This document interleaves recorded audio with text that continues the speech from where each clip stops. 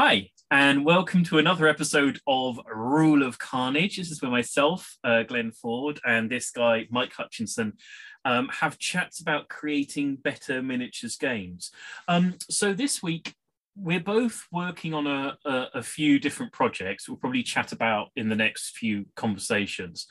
But we were wondering, or Mike was wondering particularly, why it is that we keep putting campaign systems into the games we design. And I have a little opinion about it. And we have previously talked about designing campaign games, campaign systems. We talked a bit about the fact that we're not totally certain that people play campaign games, and is it a matter of value and et cetera, et cetera. So Mike, you gentle reader, how many of the campaign systems that you have read, even for the games that you have played, have you in fact played? I wager it's a pretty small percentage. Well, it certainly is for me, although I do like them. Why do I keep putting them in?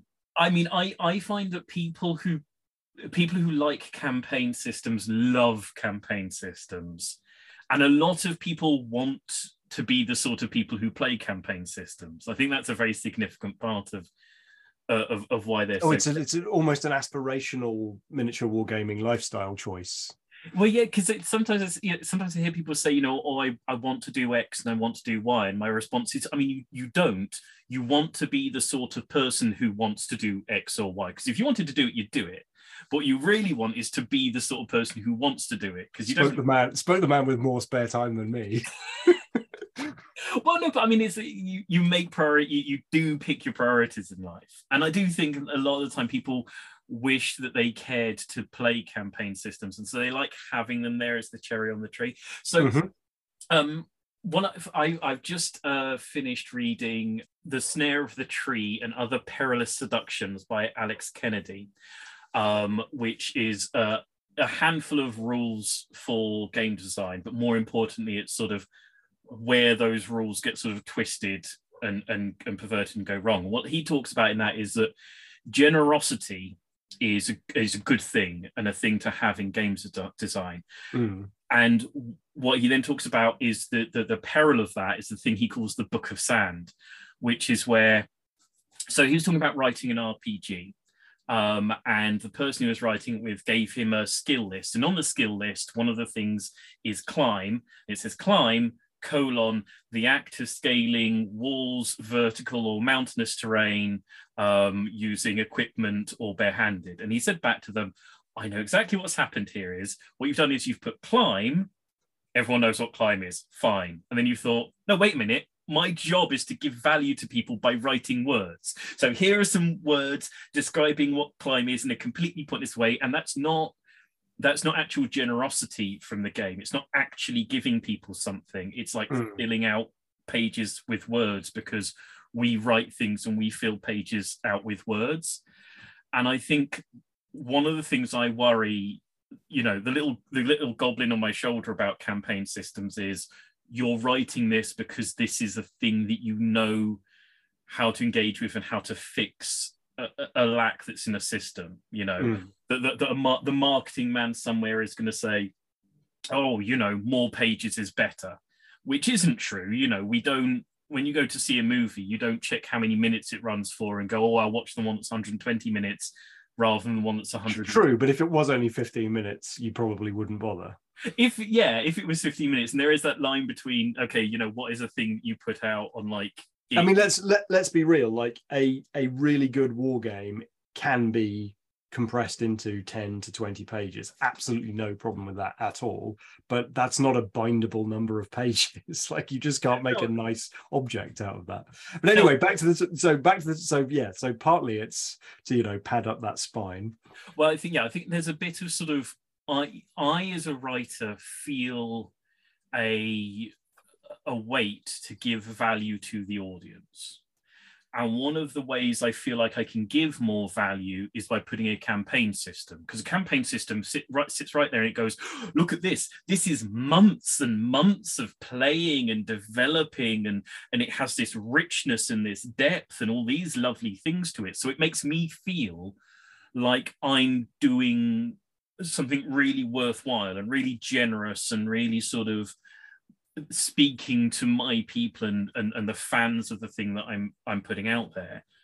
but I don't know if it is a generous act. I don't know always if it is sort of, if it wouldn't be better to not put those extra pages in and make people read those extra pages and go through them and wonder about the elements that are in there, and, oh, am I not playing it right if I don't play the campaign system and all those sorts of things, is where I should just say, you know what, if it's not really a game that is driven by the campaign system, maybe I should leave the thing out. I mean, I think that's it. And I think like the rational part of my brain wants to take a game design that I've done, like Mystic Skies, the Magic Carpet game, which doesn't have a campaign system because it's very, very fun and complete in and of itself. And it, in fact, only has one scenario at the moment, but that scenario is so fun, I haven't found myself needing to write a second one yet. And that game is not designed with the necessity for a campaign system. And so the rational part of my brain is like agreeing with you absolutely, which is that there are games which are brilliant fun without a campaign system and don't need a campaign system to sort of complete them. And then there are games for which, possibly as a result of the individual game experience not being fun enough or complete enough in itself, that it wants for a campaign system to kind of elevate it. But then there's a less rational part of me that's just like, partly just like, ooh, like campaigns are cool and character development is cool and ongoing narratives are cool, but also that like there's also an irrational part of me that just keeps coming to them and just saying like, okay, well, this is the part in my game text file where the campaign system will go. And so it's partly an automatic reaction. It's partly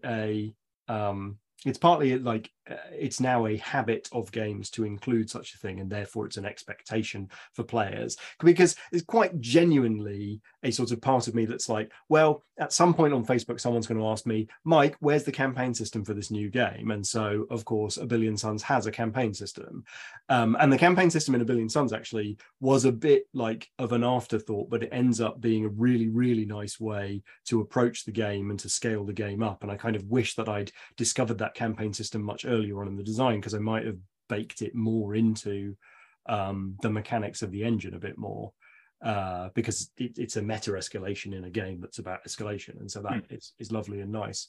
But I sat down to write the Hobgoblin rulebook again recently. Doesn't have a campaign system, didn't have a campaign system, and then as we were doing some more playtesting and kind of tossing ideas backwards and forwards, like some of my collaborators were just genuinely experiencing like delight at like the idea of, well, I'd like to know what happens to this general or this magic item or these units or this.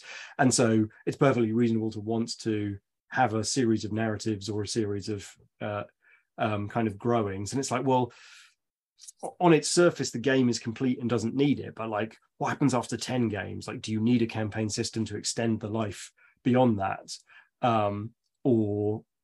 And so I don't know, like, why do I keep coming to campaign systems? I think there's lots of reasons why. Another reason I think is that placing a campaign system in the book sort of explains what it's a way for you to explain to the players, this is what playing lots of this game will feel like. And then even if you don't actually use the campaign system, but you just play a bunch of spotty one-off games, you'll still be kind of imagining that that's how the game plays out. So if the campaign system says you control a country and it rises in fame as you get, as you win your games, or the campaign system says, the wheels fall off your trucks as you go further and further into the campaign, like you'll just be able to imagine that you were maybe playing that campaign system. I mean, on a very sort of personal level, I think one of the reasons I keep going back to campaign systems is that I'm not quite sure how to write a really good campaign system. I'm pretty sure, I mean, I've seen lots of really great shooting phases and shooting systems. I'm pretty sure how to write a good one, and and I've certainly seen really good ones. Like I said, that for like movement phases and all the bits and pieces and paraphernalia that put together the basics of a skirmish game. I haven't seen, in my opinion, a really great campaign system with all the things that I want in a campaign system. I've seen some that do some bits well and other bits well, and I'm not 100% sure how to write a a good solid campaign system in the way that I know how to write the basics of a skirmish game. I can get to a good campaign system with a lot of playtesting and a lot of tweaking and a lot of tinkering, but it's still a sort of trial and error and do and see process. And for that reason, not only for the reason that it's harder to write them, or it's not as obvious how to write a good one, but also because of that problem that you just mentioned there, where it takes a very long time to do one iteration of a playtest of a campaign system. Like, it's ultimately a massive risk to put a campaign system in your book, because if you don't know that it's going to be fun, you can't guarantee it's going to be fun, then basically what you're saying is, here's a part of my game that might just explode with not funness, and warranty, I'm not providing a warranty, like, you can just have this. So, like, obviously you can work really hard to playtest it to within a practical degree that you can, but I think the inclusion, it's slightly mad. It's like, just don't include an unexploded bomb in the middle of your game. It might be terrible. No, yeah, absolutely, because it's like, you have empirical proof it isn't terrible. Well, it's often been said, however much you playtest any game, the 24 hours after it gets into the hands of the public, it's going to have 10 times playtesting, 100 times playtesting than you've ever done. And that was certainly true for like the base game of Gaslands, and we tested the hell out of that with every single sort of permutation and combination, but definitely on release day, the number of plays it got annihilated the number of tests we'd done. And then the campaign system is inherently, a full playthrough of any campaign system is like 10 times the amount of physical work, and it's so much more tempting for a campaign system to pull out bits of it and abstract parts of it, to go, okay, well, I'll call them A, B, C, and D, and A will win the first 3 games and so on, and then we'll set it up like that, and then we'll play game 4, because it feels like that's the bit that needs tweaking and fixing. Whereas, like, really running a whole campaign system for end to end as a playtest with other human beings is, it's absolutely backbreaking. It's far more than sort of playtesting a normal game. So they are insanely hard to playtest, tricky to write, questionable whether many people even want them. Why? I'm still going to write them, Glenn. I am still going to write them. And this is the thing. I've got sort of, because even if they do want them, they think they want them, and I think they want them. And also, I think that they communicate flavor and sort of gameplay aspiration in a way that's really exciting. I think that the presence of them makes the game more attractive overall, because it provides a potential depth of play that is that's more understandable on the surface. It's like seeing that the new Netflix series has like 15 episodes rather than 6 episodes, even though 3 episodes might be all you need to tell the most heart-wrenching and beautiful and exciting story that you've ever been told. There's a perception of value there. So I don't know, there's lots of reasons to write them. Yeah, I know. And then there's the occasional game, as I'm sure we'll get to in the coming weeks and conversations, for places where, do you know what, the game really needs one, and it's exactly right with one, and it's essential. But those are actually weirdly rare.